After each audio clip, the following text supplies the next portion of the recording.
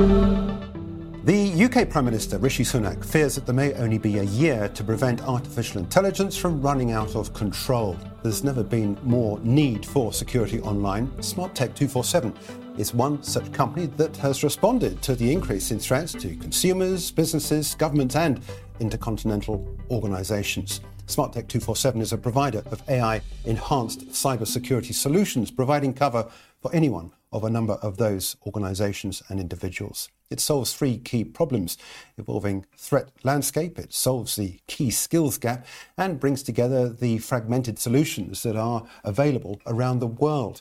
Let's talk now to the Chief Executive of SmartTech 247, Raluca Sachanu, who's with us now in the studio. Welcome. I'm pleased to be able to speak to you face to face because we last spoke online.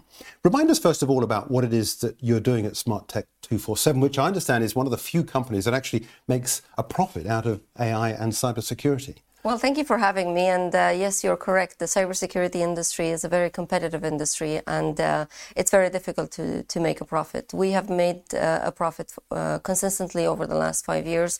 We've had year-on-year revenue growth, and put simply, SmartTech 247 is a managed detection and response company. We help secure some of the world's largest organizations across industry. Organizations like financial companies, research institutions, banks, manufacturing organizations, and put simply, what we do on a daily basis is we fight cybercrime. We're on the front lines of cybersecurity. Every single hour of every single day, we fight the cybercriminals. And in cybersecurity, it's a matter of speed as well. You have to be faster than your adversary. That's why we have a platform called VisionX, and the platform is enhanced with AI in order for us to enable us to respond to threats faster than ever. And the threat landscape is growing in complexity every single day. In the last 12 months, we've seen a lot of cyber attacks. We've seen a lot of data exfiltration. In the next 12 months, we will see even more cyber attacks, even more data exfiltration cases, even more supply chain attacks, and even more complexity. As I said, you make a profit. That, as I said, is not actually very common in this business. Why? You'd have thought that especially at this early stage where you can almost charge whatever you have to charge in order to help protect these companies and organisations against this sort of a threat. Why is it so hard to turn a profit? That's a very interesting question. And as I said earlier, cybersecurity is a fragmented industry, and it's a complex industry as well. It takes a lot of resources to build a cybersecurity capability. Similarly to how cybersecurity players operate in the business, if you run a cybersecurity department inside your own organization, it's a very expensive department because you have to man it with people, and you have to find the talent, keep the talent, you have to make investments in cybersecurity tools as well. So it's a very expensive industry.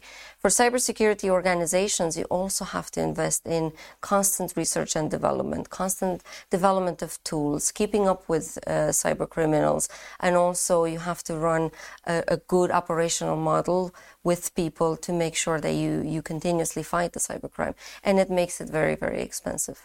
When you get together within other organizations, do you see many other women at your sort of level within other AI and cybersecurity businesses?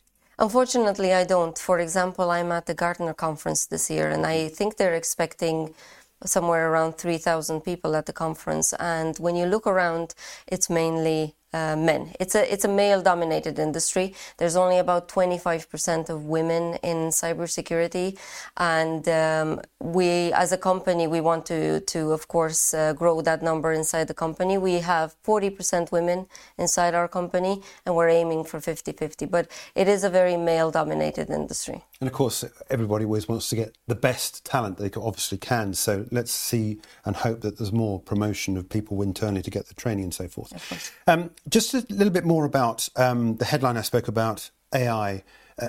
We've got a year before it runs out of control. What's your view of some of these headlines we're getting through about artificial intelligence at the moment? Because it's talked about a lot. It's getting a lot of column inches in the press, a lot of coverage in social media where people are picking it up. And I think there's a lot of examples where it's being used to really grave effect for people, and it's ruining lives. What's your view on AI and where it's going?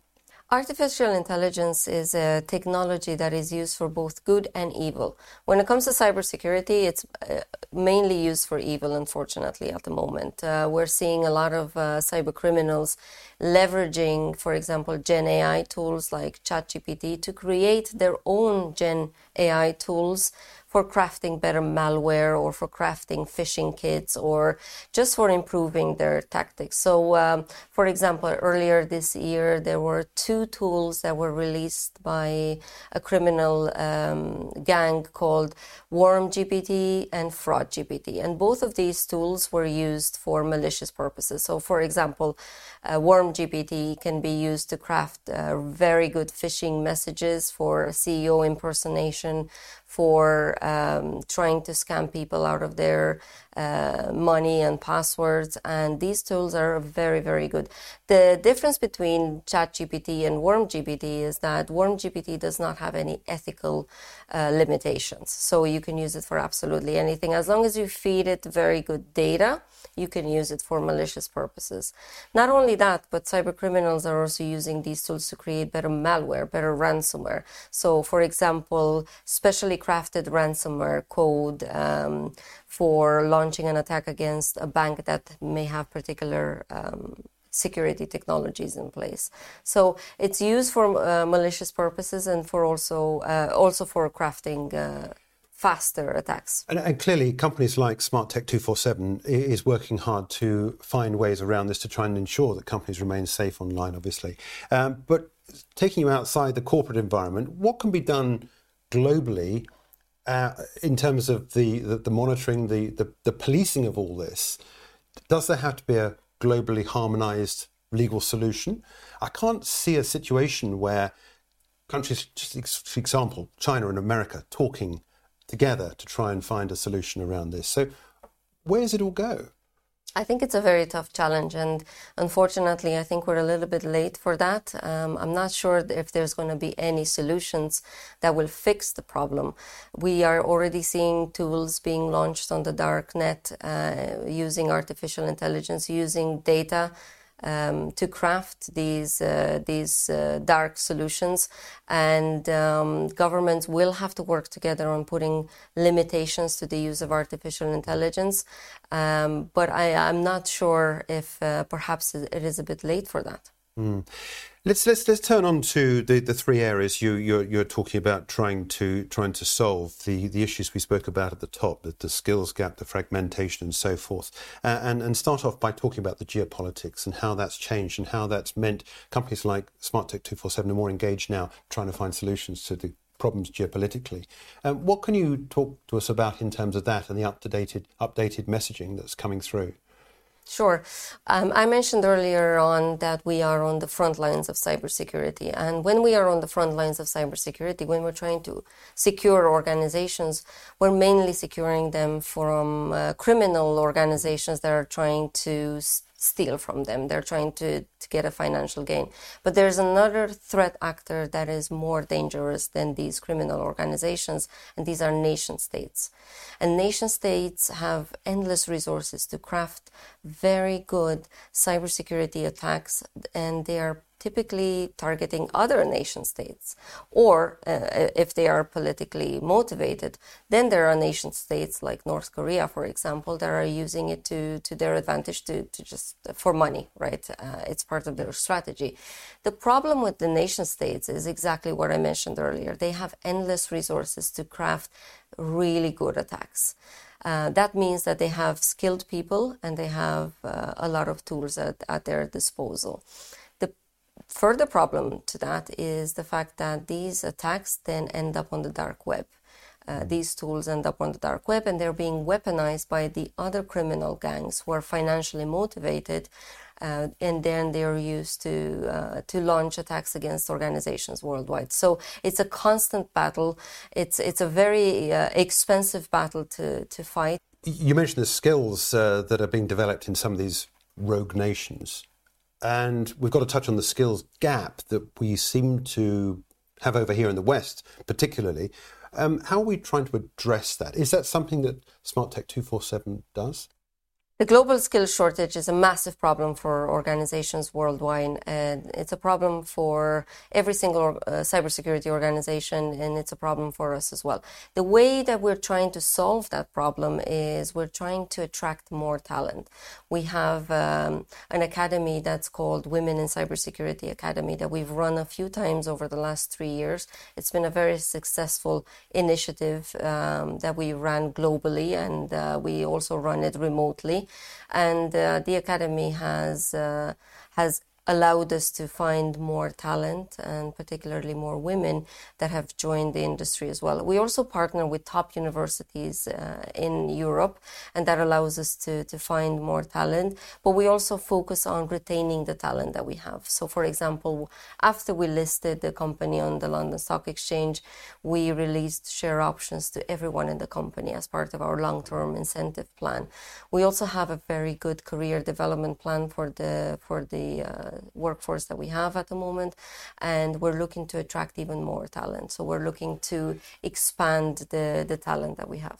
You and I were talking off camera just before we went to this interview, and you were saying there's something like 3.5 million jobs out there, I believe you were saying, in the market.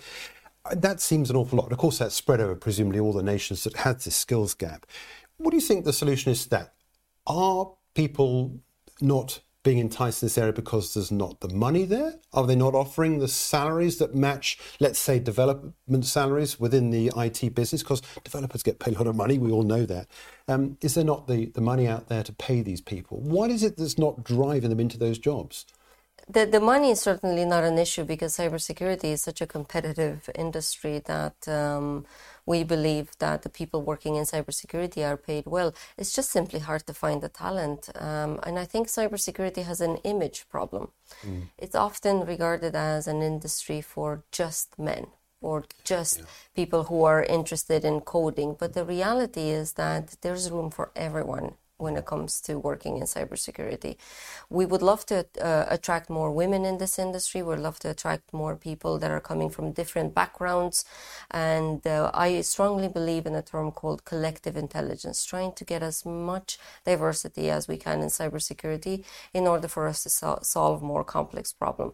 We need to be talking to schools more often. We need to entice students to join the industry a lot more. We need to tell them that it's not an industry for just men. It's not an industry for people who code. It's an industry for everyone. Just finally, I just want to touch on something you have spoken about in the interview, and that is this idea about fragmentation. We've spoken about it in the context of trying to find a way to get some sort of global rules underway. How are you trying to address this idea of the fragmentation of the business? It is still relatively new, of course, and people are coming at it from different angles. Trying to harness all that in one big push is difficult, isn't it? It is, and the problem is there's too many security tools out there.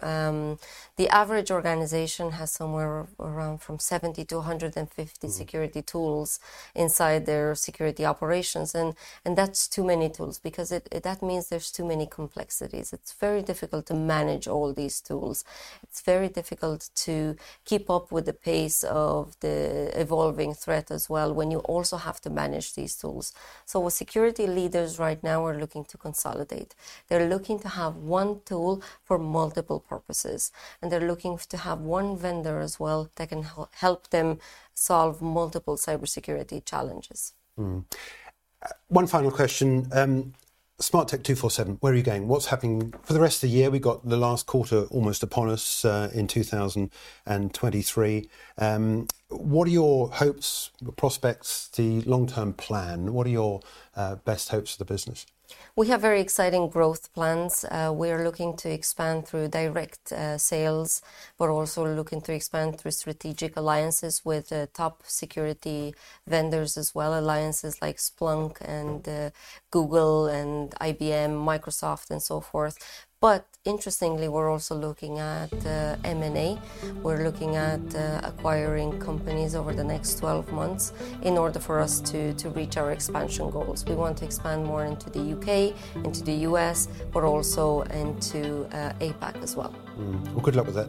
Look forward to hearing from more. Thank you very much. It comes out. Thanks indeed for joining us. That's Raluca Sacciano, the Chief Executive of SmartTech 247.